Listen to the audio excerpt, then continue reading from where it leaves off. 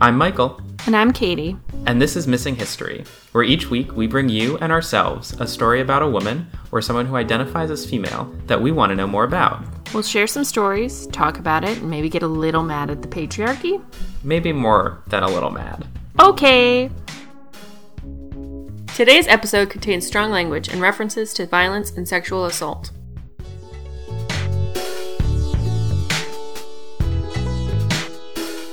A motorcycle just went by, so I wonder if Jen will hear that on the audio. I'm sure she'll be delighted. I mean, it was far, but it sounded like a little... Hi. Hi. It's so good to see you. Happy belated birthday. Thank you. You're welcome. 25. Time for that quarter-life crisis. Yeah, is it happening? Or is it going to happen soon? I think it'll probably happen soon. Or has it happened? I'm unclear, but okay. It's not actively happening in this moment, is all I can say. You'll know. You'll know. That's confidence inspiring. As part of that crisis, do you want to tell the folks what they're going to hear today? Yeah, they're not going to hear anything from me. No, that's a lie. They'll hear quips, comments, input. But no research, because my life got away from me this week, and I have done none of it. And we're flexible here on Missing History, so... And I cite the Michelle Obama episode that I did, where I was like, I didn't research somebody, but I just listened to this entire lady's life, and it's amazing. Yeah, I'm deeply appreciative of the flexibility, both of you and of our loyal listeners. There you go, yeah. We're chill here. Yeah. On the old MH podcast. We also are doing this solo. We don't have Jen's guiding hand right now. So. I know. If anything, I'm more nervous about that than I am about, not having anything. Yeah, have fun with the edit, Jen. Hope it's good. Sorry. Yeah. Okay, so I'm going to take the lead on this. I don't know if I have... Okay, well, we'll see how long it is. Maybe we'll just, get distracted and talk about a lot of stuff. Yeah. So I'm not going to tell you who I'm doing until it becomes apparent. I'm going to lay the groundwork. Okay, I like that. And we'll see Build where some we suspense. go from there. So Hallie Ferguson was born in South Dakota in 1890. She was one of several siblings, and they would often do plays in their living room growing up. And she's a little Irish girl from South Dakota, and she and her family moved to Grinnell, Iowa. I think it's Grinnell because Grinnell College or Grinnell. Do you know what I'm talking about? I know what you're talking about, and it's one of those words I've never heard said out loud. So It's a co-ed college in Iowa. It's well known for theatrical productions. Even now, its theater program, I think, is pretty strong. Mm-hmm. But she actually majors in philosophy and German, which, okay. Typical. In 1911. And after graduation, she marries her college sweetheart, who's Murray Flanagan. So she becomes Hallie Flanagan, which, if you remember last week, I talked about her a little bit. So we're going to talk about her a lot now. Yes, I love it. Yeah, she's a member of the dramatic club while in college, and starts to foster her love of theater and theatrical productions in a more intense way, I would say. They moved to St. Louis, and her husband works in insurance, and she kind of becomes a housewife because they have two kids right in 1915 and 1917. Murray doesn't do so hot. He gets tuberculosis pretty soon after. Oh, no. And, 1917, not a good time to get well, it's never a good time to get tuberculosis, let's be real. No, but yeah. Ooh, that's rough. Yeah, so one of the, what is it, cures or, not cures even, but just... treatments? Treatments, thank you. Good morning, my coffee hasn't hit. One of the treatments for tuberculosis at the time... Whoa, hold on, slow down. Tuberculosis at the time was, good climate, good air. Mm-hmm. And so it was thought, wet or hot environments weren't as good as dry, cooler places. So you see a lot of sanitariums crop up in mountain regions and stuff. And so he goes to the Colorado Sanitarium, and she goes back to Grinnell and starts teaching drama at the college, which I find fascinating because she doesn't have a degree in it. So clearly, she's fostering her self-education of theater in order to be able to teach it. So he moves, and she does not move with him? No, because she has to now be the breadwinner for two young boys and her husband's care. Oh, okay. And this was seen as the best kind of solution for that. In order for him to get the best care, he had to go to Colorado. In order for her to get a job in 1917, Iowa. she had to go to Iowa. Yeah, with a place that had a relationship with her. Mm-hmm. So I'm sure it was challenging. She would travel out there to visit him. Unfortunately, he ended up passing away in 1919. So now she has 2 little boys and a career that she has to kind of foster. So we're going to go sad again because it's the early 20s. Jack, one of her sons, the oldest, was he unfortunately got spinal meningitis and passed away in 1922. So she's no. We need a palate cleanse. Let's go, Fred, and let's go to Cambridge, Massachusetts. So while there, she enrolls in Workshop 47, which is this production studio. It later moves from Harvard. It starts in Harvard. It moves to New Haven and actually becomes the Yale School of Drama. Wow. So she's kind of at the early genesis of all of that, of like Ivy League. I don't know if it was the Ivy League back then. When did it become the Ivy League? I feel like late 1800s. I feel like... Okay, so she's in... Yeah, it's still privilegey up there. Mm-hmm. But the guy that ran it was George Baker, and he was really impressed with her, and he names her the director of the group in 1923. So she's got a gift, is what I'll say. Mm-hmm. Let's see. And at this point, she's still like a performer, director. Like she's more of a director and like a producer, I would say, like an overall general manager. Like she definitely has the big picture in mind, which will play into like her future endeavors. Mm-hmm. Henry McCracken, who's the president of Vassar.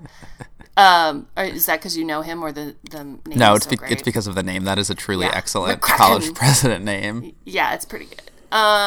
He was a dramatic scholar himself, so she kind of had the zeitgeist of the moment, and he found she was very interesting, and he was hoping to, he wanted to start an experimental wing of theater at Vassar, and Hallie clearly had a stake in that version of theater. Like, it wasn't all about the classics with her. She definitely wanted to see what was new, what was exciting, what was American, what was impactful of the time. So she was persuaded to go to Vassar for a $3,000 yearly salary, which I don't know what that is. Can you do the math on that? What was that in 1924, maybe? $3,000 every year. Let's find out. That it feels like because she's a woman, she's getting underpaid. Fair. But like $44,000 a year. That's pretty good. I would take that. For an experimental new position, I would say that's pretty good. Yeah. She gets her MA at Radcliffe and begins teaching at Vassar the next year. So at the time, apparently drama courses were sort of tied into English departments and more of a scholarly approach to dramatics rather than putting on productions. So they didn't even necessarily have theater buildings at the time with which to produce plays. So there's a lot of theory going around, a lot of theater history going around, but maybe not as much production-oriented departments. But interesting. So that's part of her kind of genesis with Vassar. She's like, no, we need to actually do this. And she uses the assembly hall and the amphitheater to stage productions. And her official title this whole time was Director of English Speech, not theater or anything like that, because they didn't have a template for how it should be. She drew up plans to get a major in drama, but they didn't actually go through. But she did. She was able to put in production value and production courses to actually make the plays a thing. Very cool. Yeah. So second year of teaching, she's clearly a shooting star in American theater because she gets the Guggenheim Fellowship, which is something they still give out today. And she's the first woman awarded it in its history. It had started in 1925, so it might have been one of the first Guggenheim Fellowships ever. This was a financial component, and it allowed her to travel and get exposure to European theater, theater around the world. So she gets 14 months to study modern theater. She takes a leave from teaching, and she goes to Europe, Russia, kind of all over. She befriends, like, Stanislavski, who was an up-and-coming of the day. So what can you tell us about Stanislavski, Michael? That's realism? It's the acting... It's the modern acting. Modern acting. So the whole idea of a character comes from internal motivation and has a life inside and must, objectives. And, something to you always want something in a scene and, the whole modern acting style. Whereas before it was very surface and very put upon rather than feeling the feeling that the character would have.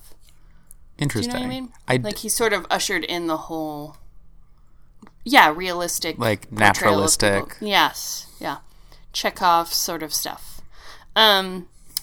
She loves Russia. She thinks it's fascinating. She thinks they're doing the most kind of modern take on things. That's going to be problematic because what do Americans love in the 1930s? Russians. We love Russians. We love communists. Love them now, apparently, which is so weird. It's such a weird thing. I mean, whatever. She was most impressed with the Russian theater, and they really liked her, too. I will say it is something fascinating to me that one whole aspect of Russia at this time was it really did try to equalize the sexes in a lot of ways. Mm-hmm. There's a lot less because of their communist manifesto or whatever, their whole uprising, like a lot of it was equality, and while it wasn't in every aspect, like there was still a lot of patriarchal nonsense.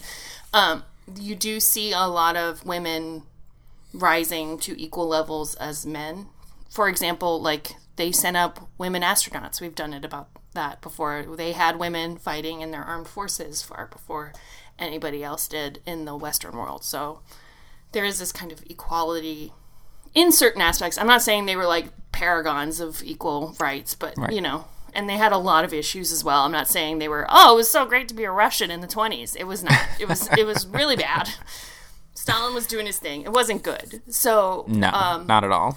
But you can see why they weren't, like, threatened by her and they ushered her in, because they were like, you can take this and, like, implement it in your own country. And also it's, like, the artist wing of Russia, which is different than the political wing, but we'll get there. But also the same, because everything is politics. So that sounds they love her. She bonds with them. She really likes them. That's going to not be a good thing. So no. She writes a book based on her travel. And she goes back to Vassar in 1927. She's like, we have so much to do. So the first thing she does is a Chekhov play using different styles for each of the acts. So let me see. The first one was done in like a typical Chekhov style as he wrote it.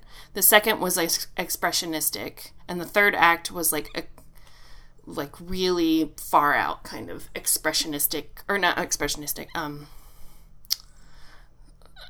bizarre kind of take on it, just to kind of deconstruct and put it back together. It went really well, and she starts to direct more plays at Vassar, so she gets to premiere a T.S. Eliot play. She does Euripides. She does a bunch of classic things reinterpreted into a modern style so that it's like applicable to today. She also does Euripides in original Greek. That's casual. And kind of, so it's very cerebral, but also fascinating. And she gets a professor of Greek to help coach the actors so that they actually can do it. Yeah. That's really cool. Yeah. Yeah. She just, for lack of a better word, she just geeks out.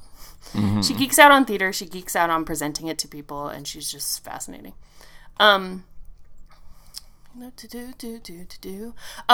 Philip Davis, who was this professor of Greek, there's apparently a romance between them. They end up getting married, and it's a big deal. Boy. So then she's got a little husband action going on, but she still maintains her Hallie Flanagan name because she has her own identity, and she doesn't need to change her name for her new hubs.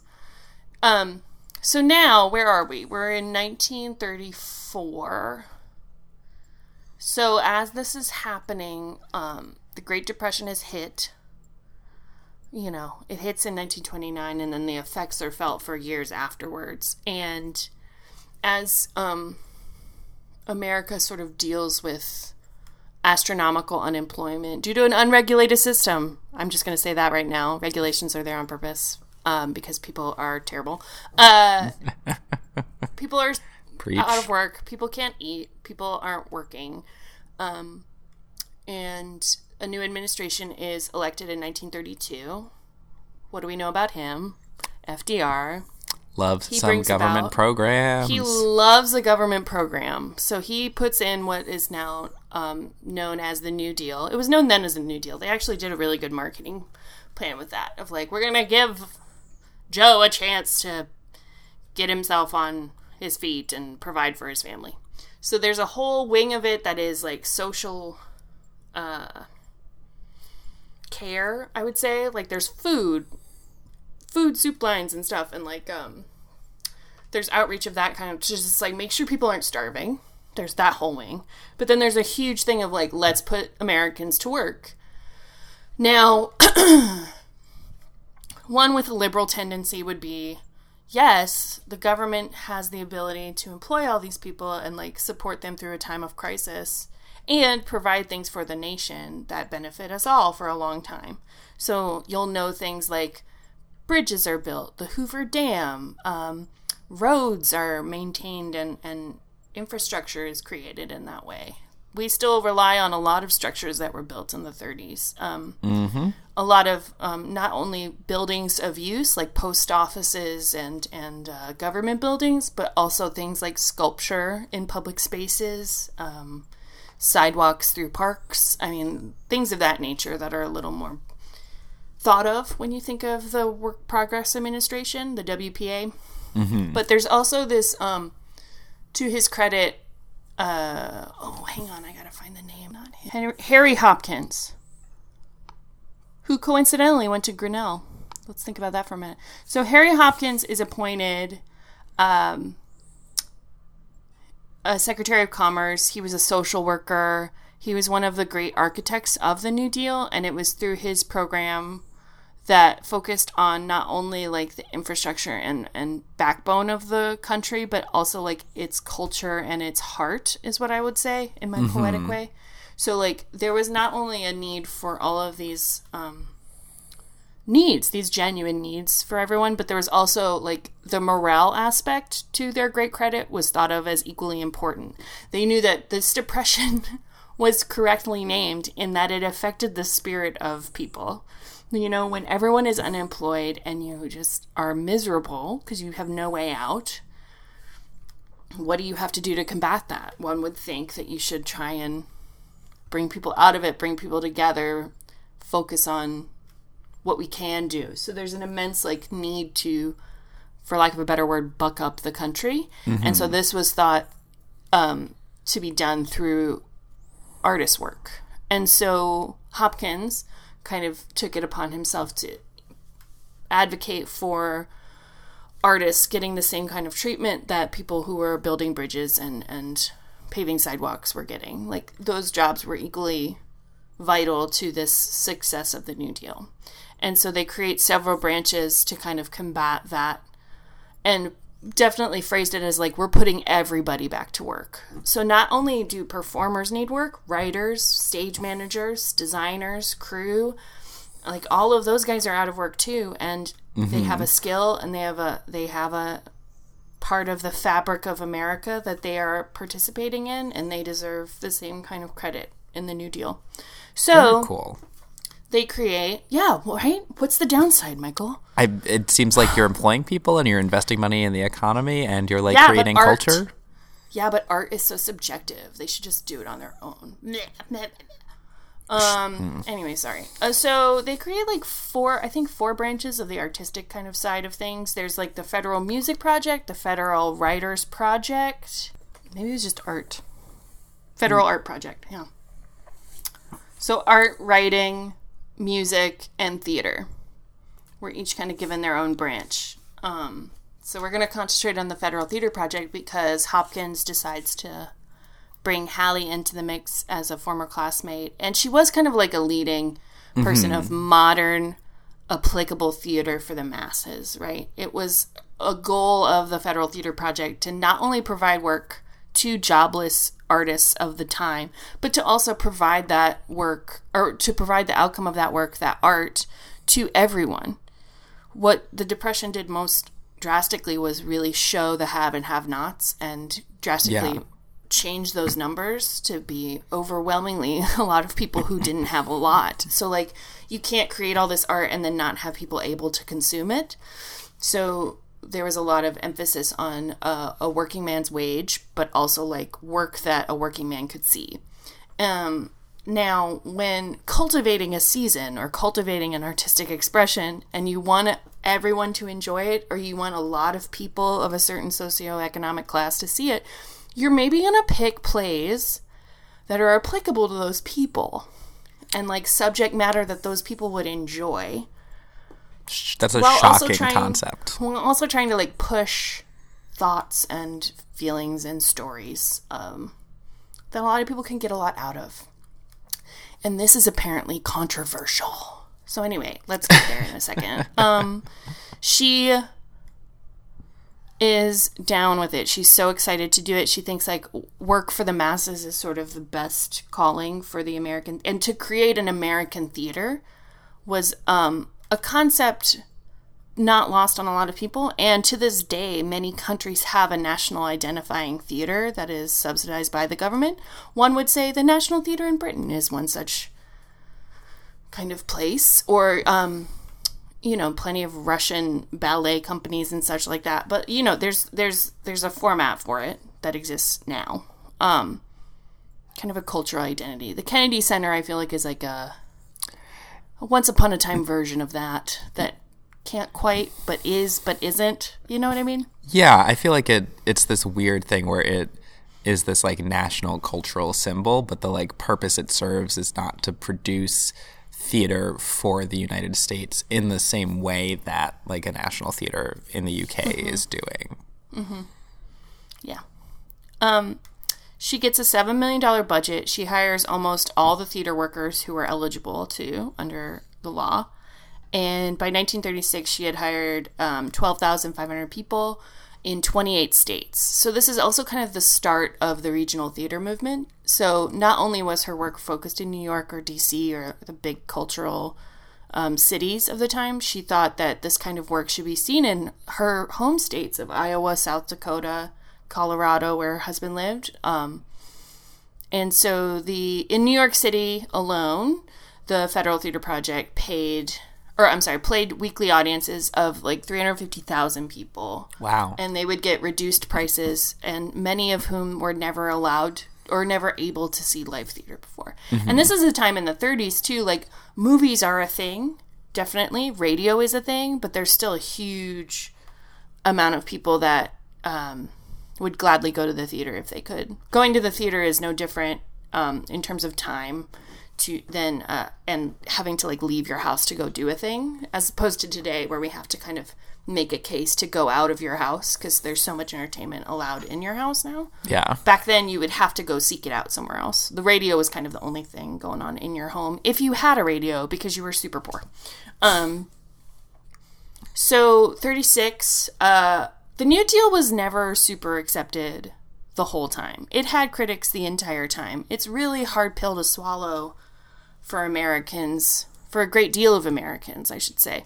And I think we talk about it favorably now because we can see a lot of good that came out of it. And I think the, deification of FDR did a lot with that because he did so much in World War II. So we kind of forgive him of a lot of sins that he may have committed otherwise in his presidency. I'm not saying the New Deal is a sin, but I'm saying like it maybe doesn't get the criticism that it did at the time. Yeah. Because we love him so much because of World War II and our like cultural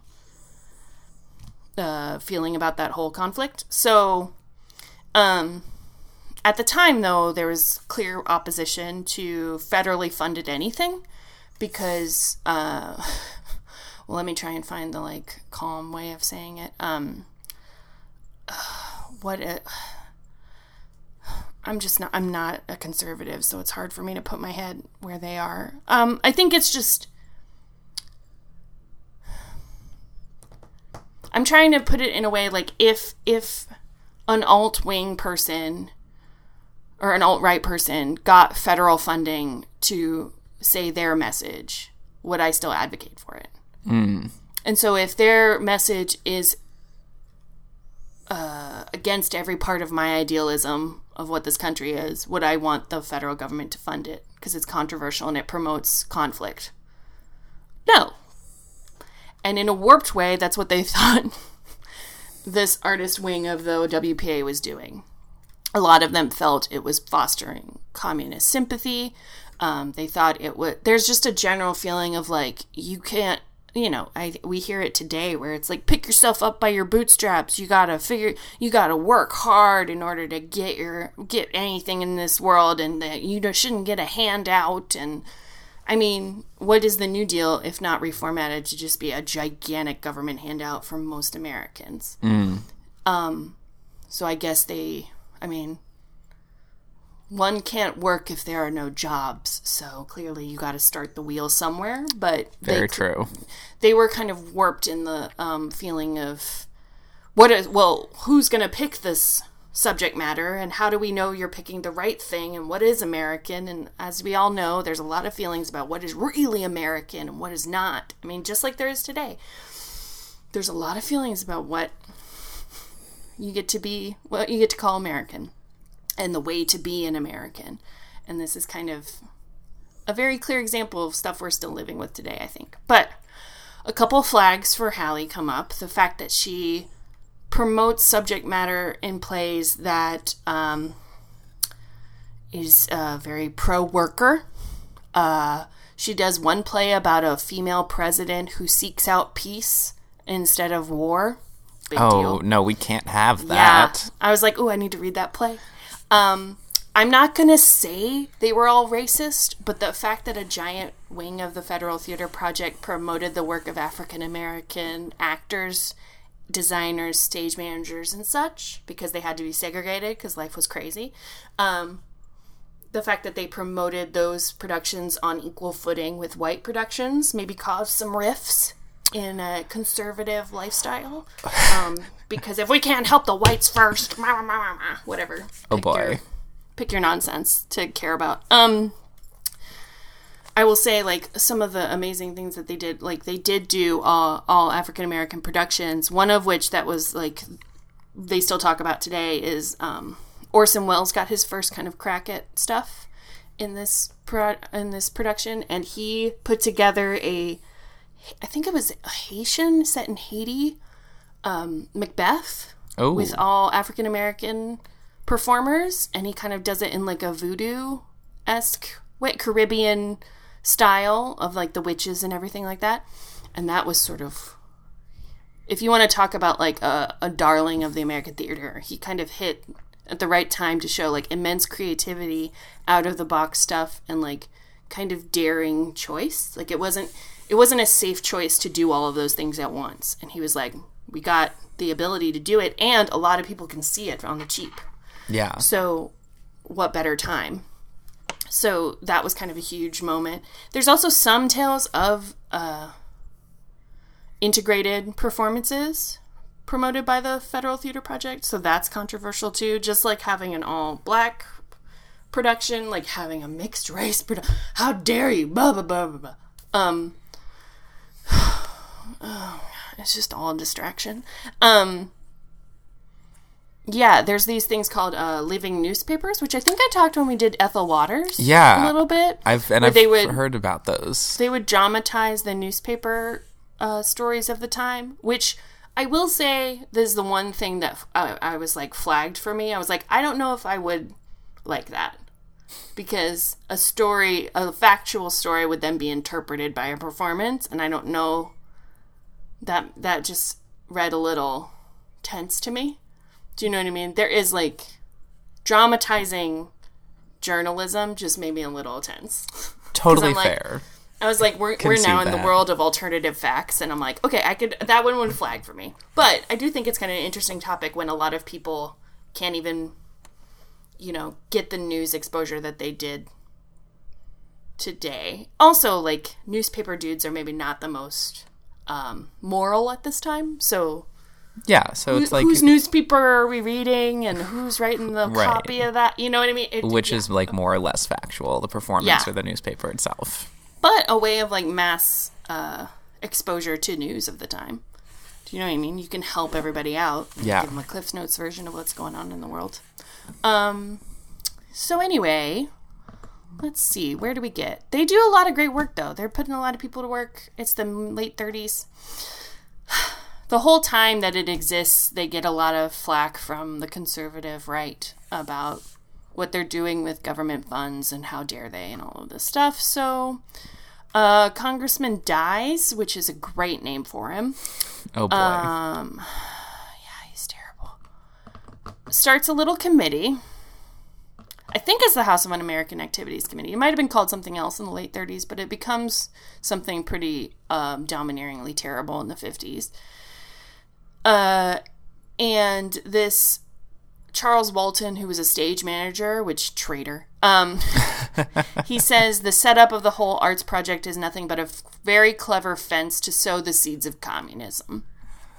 So I don't know what Charles Walton's deal was, but he decided to just like light that bomb and throw it into a bunch of like salivating Republicans at the time. And Flanagan is called to testify. And I will just say this about pretty much every congressional theatrical nonsense. What do you call it? Committee? I don't know. Like a committee hearings testimony? type thing? Like, name it. Anytime you see congressmen on TV on their giant tribunal desk of judgment with this little witness down in front of them with 18 million mics, and they go rah rah rah. It's such. The ironic thing I find is that it's such a performance. Mm-hmm.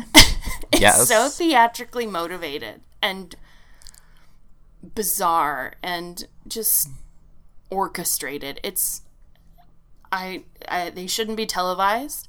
They shouldn't have any press in there. It should be Supreme Court style.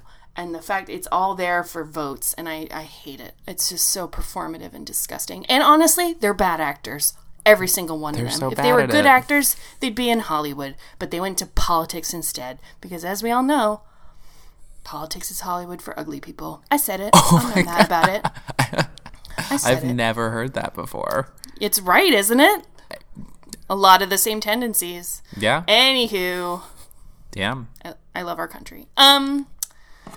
So she has to go testify before this just beautiful group of dudes, and they just run her over the rails, and they ask her a bunch of nonsense about her history. Oh, you went for 14 months. You traveled outside America to learn things. And where did you go? Did you go to Russia? And she's like, yes, I went to Russia. And they're like, how long were you in Russia? She's like, 2 months out of the 14. And they're like, yeah, but that's the longest you were any one place. And she's like, yeah, I liked Russia. And they were like, why? You can't like Russia. And kind of blows their minds. And she has to just fight an accusation about what's in your mind. And no one really does well with that. So she denies accusations. Her goal was always for theater for the masses, accessible theater for everyone, American theater, a way to create like a foundational artistic identity of the country, and also to foster the voices of Americans. I think the whole thing that we haven't talked about yet is just the amount of writers that she produced and advocated for and gave an avenue for. Like, we wouldn't have Arthur Miller if not for her, or Clifford Odets, or, I mean, name it. There's a lot of people that kind of... Orson Welles. You wouldn't have a lot of film because Orson Welles, Citizen Kane, all of his stuff percolates through the generations. If he didn't have his start here, who knows what we would have had. Mm-hmm.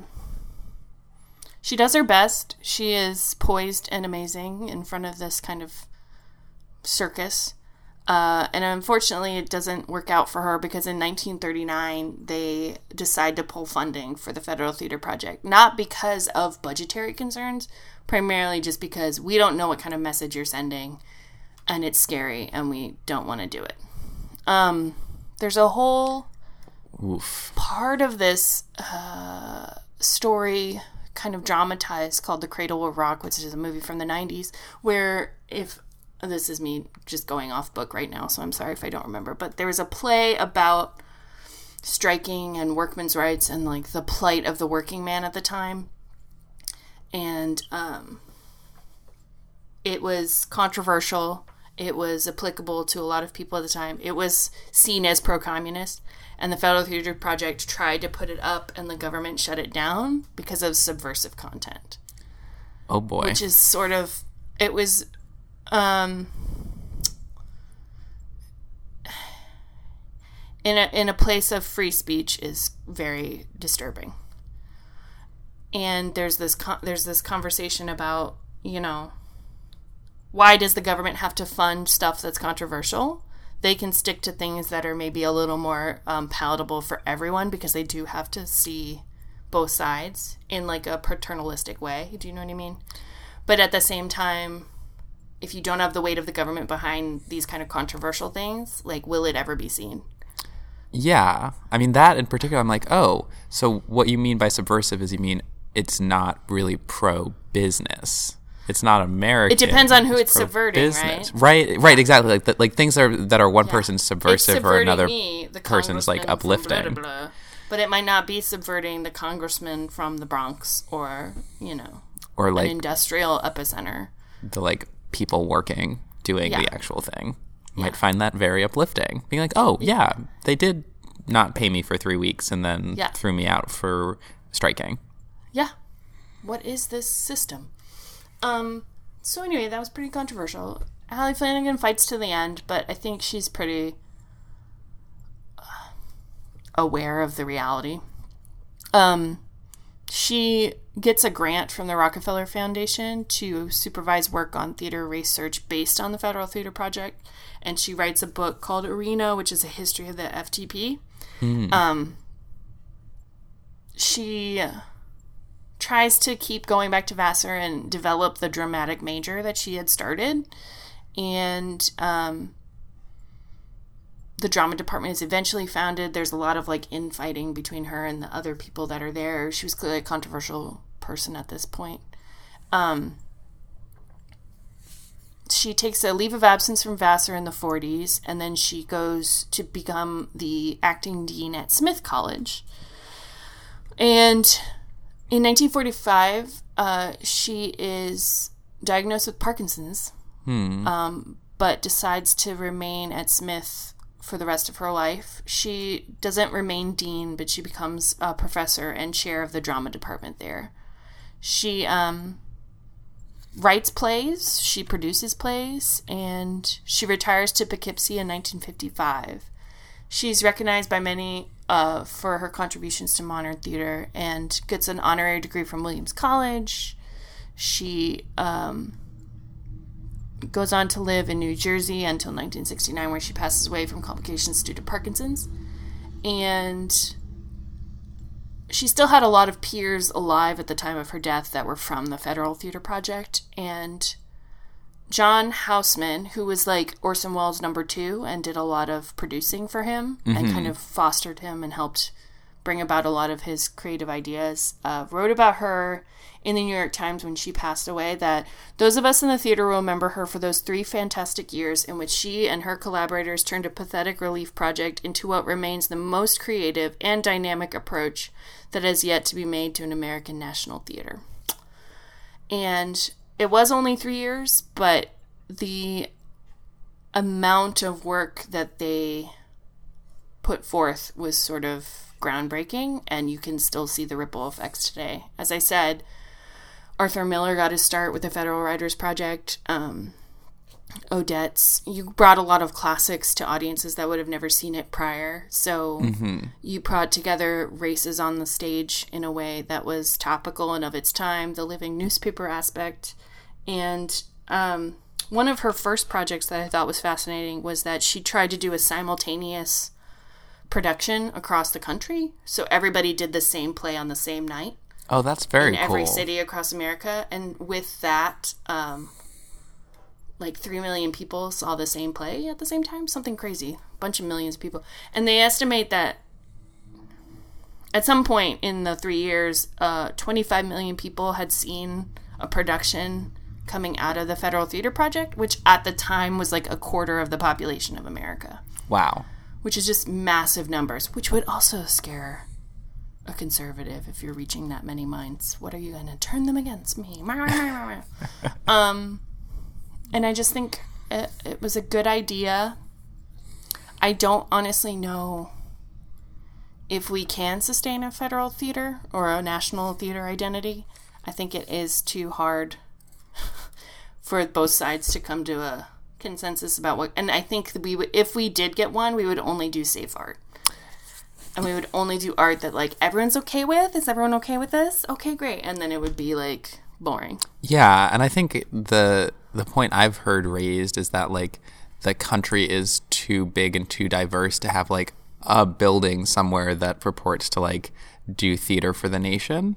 Yes. National Theatre of Scotland has a really cool model where they, like, do productions, like, based in communities, and they, like, have a building, but it's more like a headquarters, and they tour all of their productions. And that has always struck me as, like, a model that might be better suited for the U.S. Well, I also wonder, like, how much... I didn't do much research on the NEA, but I think a National Endowment for the Arts that is then sparsed out to the country seems to be a creative solution to this problem of, like, many theaters across the country can take the money and then apply it to their community in a more specific way, which I do think is, like, a better solution for this world that we're living in, even though every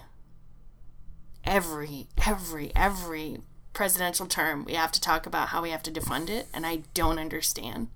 I don't understand why arts and culture is denied as worth anything. It's like the cultural identity of the country is not worth anything to these. And, like, the systematic devaluing of arts is something we see, I think, from this time to now. Like, I think it was probably revolutionary to be like, yeah, we're going to fund the actors as well, because you don't take that as a serious job. Americans, the American culture, I don't think take that as a serious vocation or job. And what I find immensely ironic is I would say it's our leading export of today. Oh, 100%. Industry-wise. We are making money in the world because of entertainment. Yeah. And to just be like, oh, what a flippant choice you're making. It's like, yeah, but we're actually probably going to keep America of value. I mean, like, they're not buying our, name it, products. I mean, they're buying Marvel movies, and you better hope we keep making those here. Do you know what I mean? Yeah. It's so, yeah, the way you frame that, it's this fascinating tension, right? Of, like, the entertainment industry is huge, and it's, like, such an important part of, like, the economy of our global brand, and at the same time it's like, but we don't take anyone who does that seriously unless they get super famous, in which case then we'll ask their opinion on everything. Like, yes. Yeah, and I just don't think... Yeah, it's just not very balanced either. Like, do I want an actor telling me how to run the country? No, I don't either. I don't. I'm not saying that. But I'm also saying, like, respect and dignity to all professions. If you have respect and dignity in the way you're doing your craft or your skill set, I think there's a value to all of it. Yeah. Do you know what I mean? And you also, as an artist, you need people to be able to access your art. So when you're stuck in an economy that only praises rich people and is able to only provide art for rich people, then you get a lot of weird stuff that just doesn't matter. So, like, this kind of leveling out, like, when we can do free Shakespeare, when we can do free, like the public theater does it in the park every summer, the fact that that still exists is so amazing, and I think ties back to all of that. Like, it should keep going. Yeah. It should, like, at least, I get it. With Shakespeare, you don't have to pay for rights. You can do it really easily. It's a big ensemble piece. You can be super creative with it. It makes sense. A lot of people are like, oh, I don't care. I don't care about Shakespeare. But at the same time, if it gets people into a theater, let's do that. Yeah. Yeah. I don't know. We talked about a lot of stuff. But yeah. Keep funding the NEA, guys. Yeah. Arts are important. Just keep funding it. And it doesn't cost that much money. We're really cheap. And I should say, like, also fund roads and bridges. Like, all of the things matter. No one is the preferred child in that scenario. We're all children. We all need the stuff. Yes, we do. But how do you pay for it? Well, you know what, dude? That's your job. Figure it out. Yeah, you know what I mean? That is I hate literally that your outsourcing job. of the problem back to the voter, where it's like, I believe you were hired for this job. That's why I we believe pay you you. said you wanted to do it. You wanted to figure out these problems. And then when you can't find one that gets you votes, then all of a sudden it's like, America, I need your help figuring this problem out. Hey, buddy. I don't call you when I can't get a speaker working. I'm like, exactly. Hey, so you hired me to do this, but I'm going to throw it back to you. How do I plug this in and get it to work? Yeah. Anyway. Respect and dignity for all professions. Being a politician is hard. I'm just going to end it there. How about that? That feels like a HUAC great place is the to end worst. it. In my opinion, the House of Un-American Activities Committee is the worst of America. It's the period of history that gets me, to this day, riled up beyond logic. It blows my mind that it happened at all. And I think it has to do with, I learned about this. I said this last week, I think. I learned about the Federal Theater Project, the House of Un-American Activities Committee, and I read The Crucible for the first time, which is written at the time of the committee about the Salem witch trials and how group hysterics can ruin a lot of people's lives. And I just remember being like, how could they not see? They were all just so tunnel vision and warped, and it just blows my mind. And the fact, the theatrical nature of it all is the most astounding thing. If Joseph McCarthy didn't have radio or television, would he have been as powerful? I don't think so. Or newsreels or whatever the fuck. And if you think it doesn't matter, guys, I just want to put it out there. Do you know who Joseph McCarthy's number 2 dude was? Roy Cohn. Do you know who taught Donald Trump about lawyers?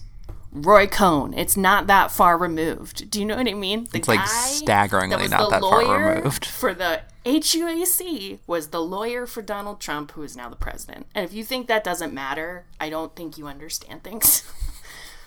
Anyway. Sorry, we got on a fun rant. No, I feel like that's the place to end it. It's the type of, that part of American history is so fascinating to me, but also just infuriating that I think I just fixate on it a little bit. Mm-hmm. And poor Hallie Flanagan. But, I think there's a theater for her. The theater building itself on Smith campus is named for her now. And so there's a lot of, Flanagan Performing Arts Center or whatever it's called. Awesome. So her name lives on today. But also, a chick running a giant wing of a federal project. That seemed... Every time she was in a room, it's you're supposed to be here, Hallie, but also, they, in all the research I saw, it wasn't and a woman was doing it. It was just sort of she's the best for the job. Mm-hmm. She's great at it. And she was able to just comport herself in all of these rooms well and advocate for herself. She's great. She sounds awesome. She's really cool. And she always has a good hat in a photo. So, good. Anyway. Amazing. I think we filled the time pretty good for only one person. I think we did. Nicely done. When you told me, I can't do a lady earlier than this week, and I was like, I'll do a lady that gets me, talking a lot, and clearly it worked out. Yes. If I talk about Joseph McCarthy, I'm definitely going to talk for an hour, because it was bizarre. Bonkers. I know. Well, I'm going to pick a more mild thing next time, I think. Okay. Or something, relentlessly positive. I feel like we have not done a lot of relentlessly positive things recently. A sweet story. Wouldn't that be nice? A little, Yeah, let's shoot for that. A heartwarming moment. I think I could do that. Yeah, I need a little... Yeah, I drank too much coffee. Okay. All right, Michael. Talk to you soon. I hope you... Yeah. Hope you enjoyed this for your birthday. This was great. I legitimately learned so much, and now I've got a list of thanks. plays I want to go read. Yeah, I have to send you more. There's some really good... There's also some really good, art... Is it Art Deco? I don't know. That good 1930s really cool graphic. Mm-hmm. For a lot of the posters. Yeah, they're pretty amazing. Cool. And there's some good production photos of that Macbeth. Oh, yeah. I would love to see those. Yeah. All right. On that note, we'll see you next time. Yeah. Bye-bye. Bye.